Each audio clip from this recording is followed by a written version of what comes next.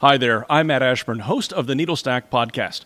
NeedleStack is brought to you by Authenticate, creators of the go-to online investigation platform, Silo for Research. If you're looking for a way to conduct research anonymously, protect against cyber threats, all while avoid tipping off your investigative targets, then you want to try Silo for Research. The Silo Research platform completely isolates your online web browsing, allowing you a choice of location and digital fingerprint, and also has built-in workflow and automation tools. The best part is that Silo for Research is software as a service, so it can be used from any computer or location without the need for things like virtual machines, standalone networks, or dirty networks. To learn more about Silo for Research, visit authenticate.com. That's authentic with the number 8.com. It was our job to get ahead of the claims, so to speak, because they might not have had loads of shares, but you can guarantee if the one right person shares it and it just blows up and becomes this whole new conspiracy theory.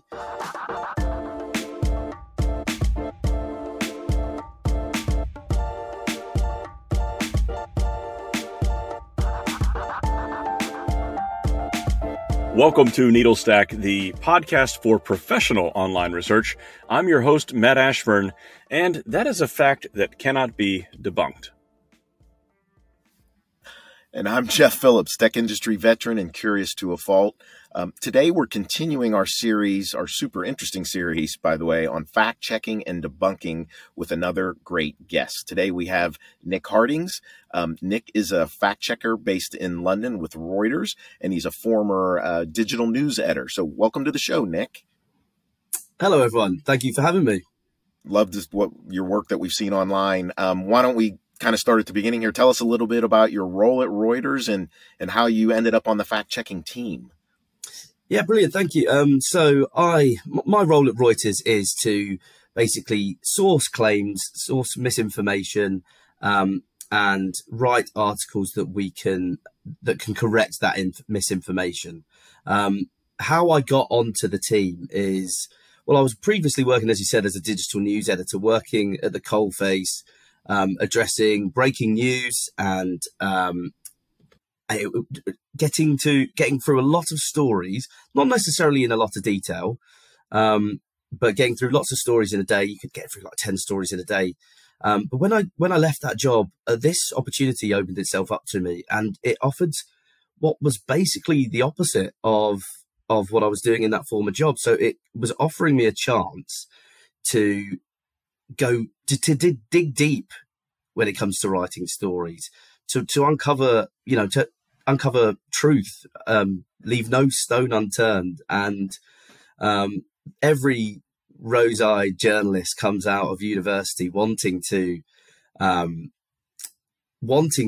write things that aid truth and information and kind of further those causes. And so that's exactly why this job just felt like something I had to take up, and have absolutely loved doing it since. And so like I could be spending now like 3 weeks on stories rather than 2 hours or less than 2 hours. So having the opportunity to really dig deep into claims, and correct things that need correcting, and sometimes quite dangerous information was just an opportunity I simply couldn't turn down. So, Nick, I'm wondering, how do you decide whether or not to fact-check a specific claim or story that might be out there? Are there specific criteria or thresholds that you evaluate? Yeah, of course. There's a few different things that we do that we need to look at before establishing whether or not we're going to address a claim. One of the first things is how harmful that claim might be. We've seen with COVID myths and disinformation some really quite harmful claims that have circulated on social media. And so if we see something that we think is going to put people off a certain course of action, or potentially lead people down a certain course of action as well, that piques our interest, and we look at that and think, okay, that needs addressing, because that could genuinely be very harmful to members of the public. It could, yeah. In some, it's no not being too hyperbolic, but it could be a case of life and death sometimes with some of the information that people absorb. And so we need to ensure that the truth is out there and that falsehoods are addressed. So that's one of the things that we look at. Another thing could be how widely a story has been shared on social media. So if we're seeing something that's got thousands of shares on Facebook, Twitter, and Instagram, it's something that's going to need addressing, especially if it's wrong. Because, you know, to borrow an old saying, a lie can make its way around the world before the truth has even put its boots on. We need to make sure if something has already got out there and is gripping people and striking fear into people in some cases, we need to be the people who step in and kind of calm that down, address that, get the truth out there. And with a company like the size of Reuters as well, what we say brings quite a lot of heft to a story. And so people respect what we have to say. And so it's really important that we get our side and the truth out there for that reason. A couple of other criterion that we use, we'd address claims that are topical as well. So we've seen with the Ukraine-Russia conflict, loads of claim surfacing, and back in February, for us that day, February the 24th, was really busy because we just saw all sorts of videos surfacing on social media that some of them would be from video games, some of them would be from separate former conflicts. And so it was our job to get ahead of the claims, so to speak, because they might not have had loads of shares, but you can guarantee if the one right person shares it and it just blows up and becomes this whole new conspiracy theory, if we haven't addressed it ourselves, that there's a danger of that happening. So if something's topical, that's another reason why we would address it. And then also, lastly, the status of the person sharing that misinformation. I won't name names, but there are certain people that we follow on a daily basis who we know to be spreaders of misinfo or just kind of misleading stories, headlines, etc. And so if we see that person coming up with a new theory, new claim, it's important for us also to get on that again early before it gets out of hand and start spreading to all corners of the internet. Because as I said, once these things reach those corners, it's quite hard to put a lid on it. But being a company like Reuters, I think we're one of the best placed organizations to be able to put a lid on those claims. That makes a lot of sense. And there's almost, I mean, all four of those points, Nick, and including there's almost like a first mover advantage there that's going to take hold and people, you know, kind of immediately make a decision. But all four of those, that makes a lot of sense to me. You know, I think we've mentioned to you, we have a lot of practitioners that listen in on our podcast.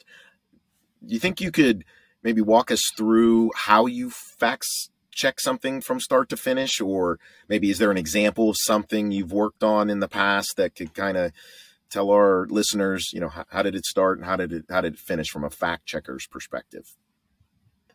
Yeah, of course. So there's, you know, we can have really short claims that we address, or as I said beforehand, we can have things that we're working on for 2 or 3 weeks. I think I won't take 2 or 3 weeks to tell the story, but there's one that I'm particularly proud of, and it got a lot of focus on it, and I'm just really glad that we addressed this. So back in December of last year, there was a list going around of 108 FIFA footballers who had supposedly, it was purportedly 108 FIFA footballers who had died, and this proved that there was a link between the COVID-19 vaccines and athlete deaths. Now, I started seeing that claim surfacing on social media, and so I brought it up in a morning meeting that we have, and explained why I think it was something that was important for us to get on top of. And yeah, the people in my team agreed, because it was at a time when we were seeing some famous collapses on sports fields. I know Christian Eriksen collapsing during the Euros in last year. Yeah. Certainly got a lot of people worried. And there were some other incidents that we were seeing. Another one being another footballer or soccer player called Sergio Aguero, who was kind of clutching his chest on the pitch one day, and we were seeing fans collapsing in the stands as well. So it was something that was topical, and it was something that needed to be addressed. So we started seeing this claim being the engagement was through the roof. There were thousands of people discussing it, believing it, and spreading it. And so, yeah, it's got all the hallmarks for something that we would need to address. So I started investigating, and what I found was that, this list didn't relate specifically to just FIFA registered footballers. There were factual inaccuracies in the list. It was all over the place. Where it originated, it surfaced in a Hebrew language article online, and so it was all written in Hebrew. And the claim was 108 professional footballer athletes, coaches, I think, college and youth sports players had died since December 2020, and it was very heavily implying that this was to do with the COVID-19 vaccines. So what I did was I translated the list and checked all 108 people who were on that list. That included, and what I found was that it included people from all sorts of sports, whether it be archery to weightlifting, football to rugby, and they were all sorts of levels as well. There were some professionals in there, complete amateurs. I remember there was a teacher, I think, a golf caddy, and maybe even just a doctor. You're looking up all 108 names. Yeah, every single one. There was a spreadsheet that I created, so I had written proof that I'd gone through every single story and checked what had happened to them. And so some of these people just had no connection, a real connection to established professional sport. So immediately you're rightly skeptical about that. And then so I started looking through news reports about these deaths. Some were caused by heart issues. Some had no cause established. The reports just didn't offer anything. So to jump to a conclusion early was just wrong.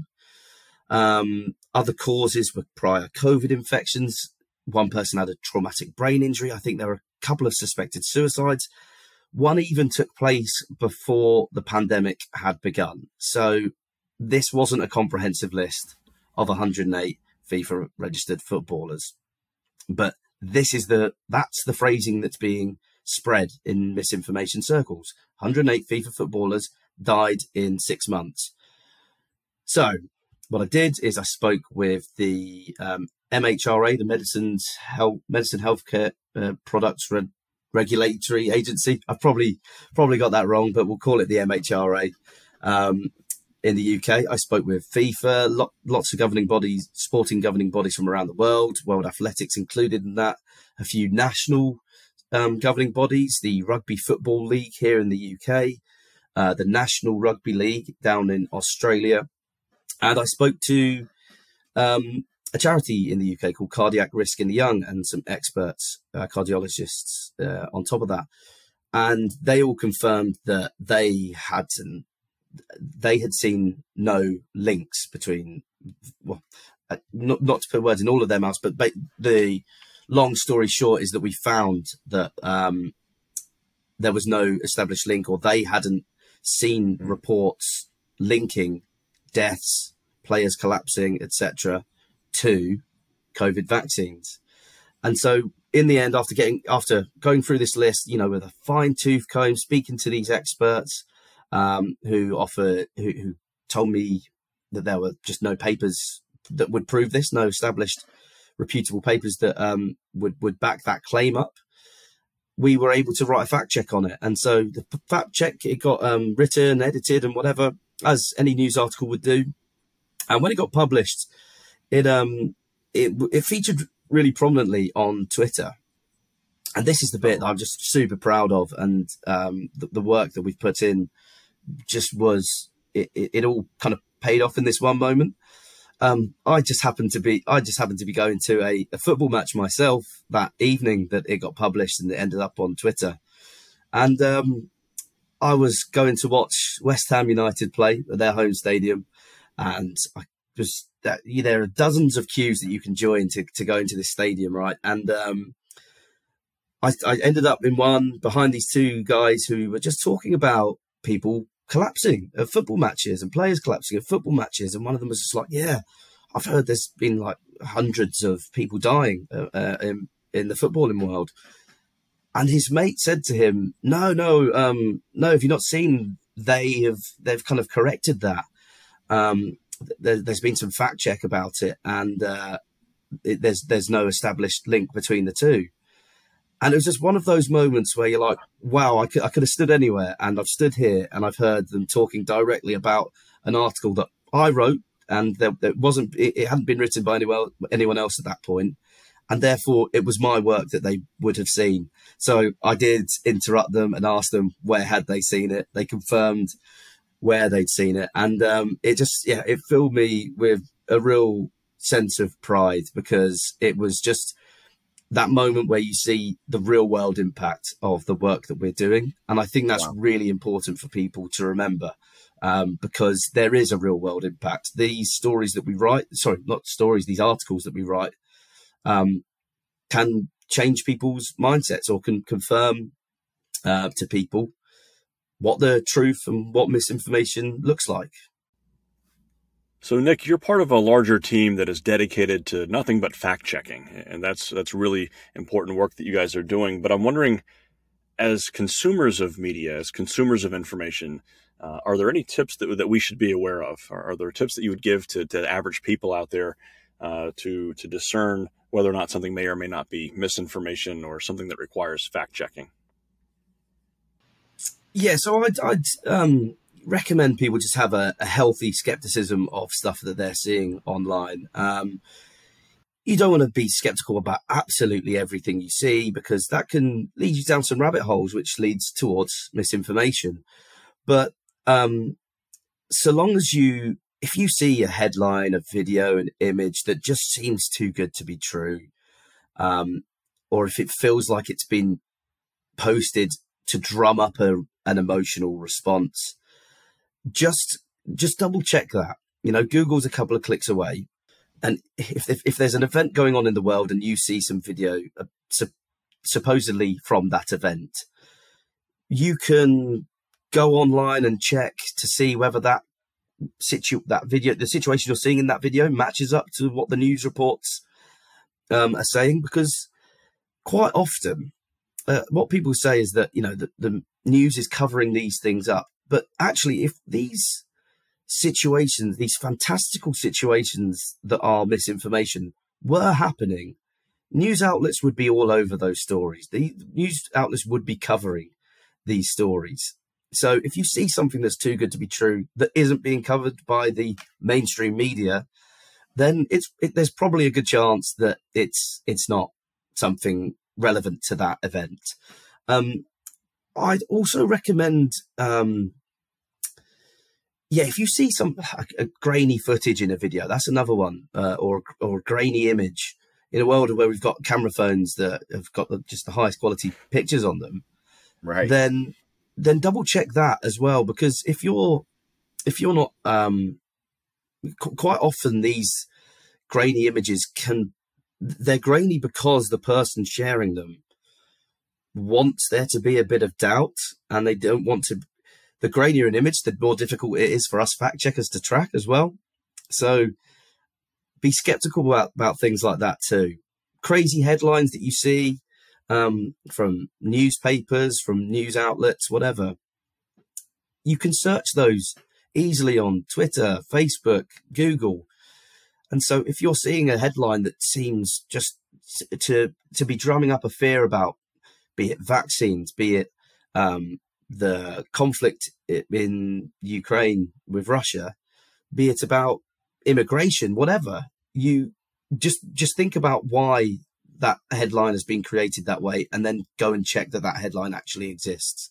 That's one way that that the everyday user can prevent themselves from falling for or sharing misinformation themselves.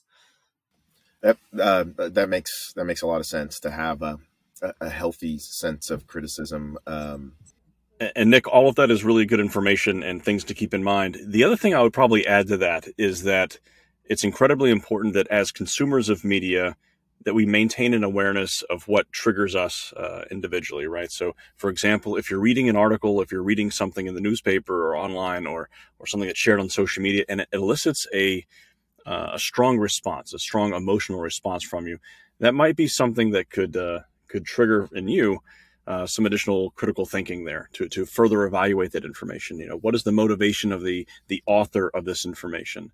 Are there certain phrases that are in there that are designed to evoke some kind of response from me, and to either sow division or perhaps just to make it more salacious than the information really is?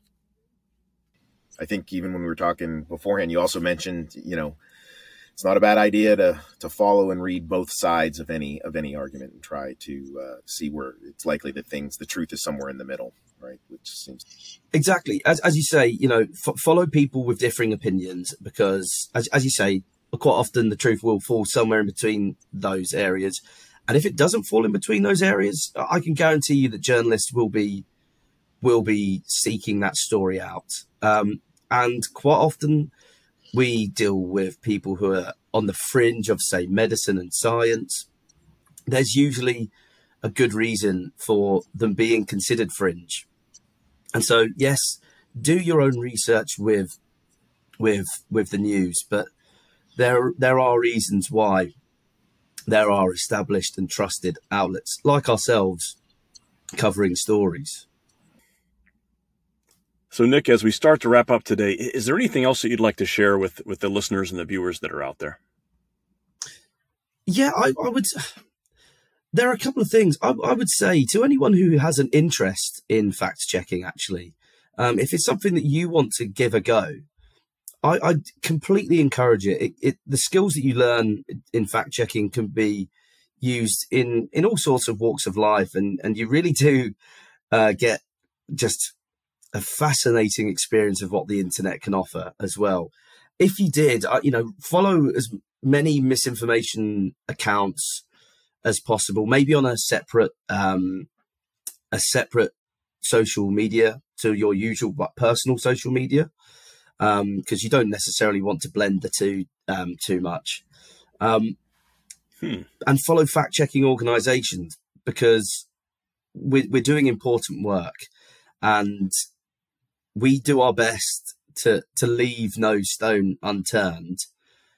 And we're very, very proud of that integrity and that honesty and accuracy that we offer. And I can only speak for myself here, but working in fact checking has completely changed kind of my approach to journalism, and it's made me mature as a journalist. So if you have any opportunity to give it a go, whether it's on an amateur level or, working in a company like Reuters, then I can only, encourage you to do it, because it's been a game changer for me as a journalist. And the skills that I've learned in this will just, they'll see me through to the end of my career, which hopefully will be long and prosperous.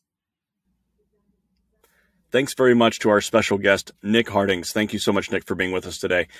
If you at home liked what you heard, you can subscribe to our show wherever you get your podcast. You can also watch episodes and obtain other information on our website at authentic8.com/needlestack. That's authentic with the number 8.com/needlestack.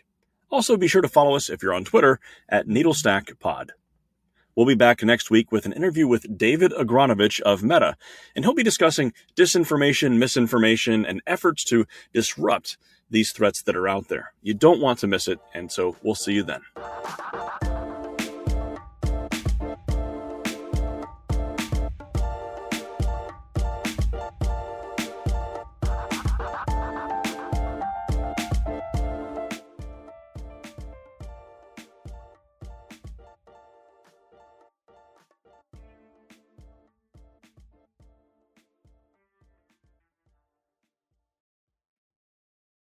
Hi there, I'm Matt Ashburn, host of the Needlestack podcast. Needlestack is brought to you by Authenticate, creators of the go-to online investigation platform, Silo for Research. If you're looking for a way to conduct research anonymously, protect against cyber threats, all while avoid tipping off your investigative targets, then you want to try Silo for Research. The Silo Research platform completely isolates your online web browsing, allowing you a choice of location and digital fingerprint, and also has built-in workflow and automation tools. The best part is that Silo for Research is software as a service, so it can be used from any computer or location without the need for things like virtual machines, standalone networks, or dirty networks. To learn more about Silo for Research, visit authenticate.com. That's authentic with the number 8.com.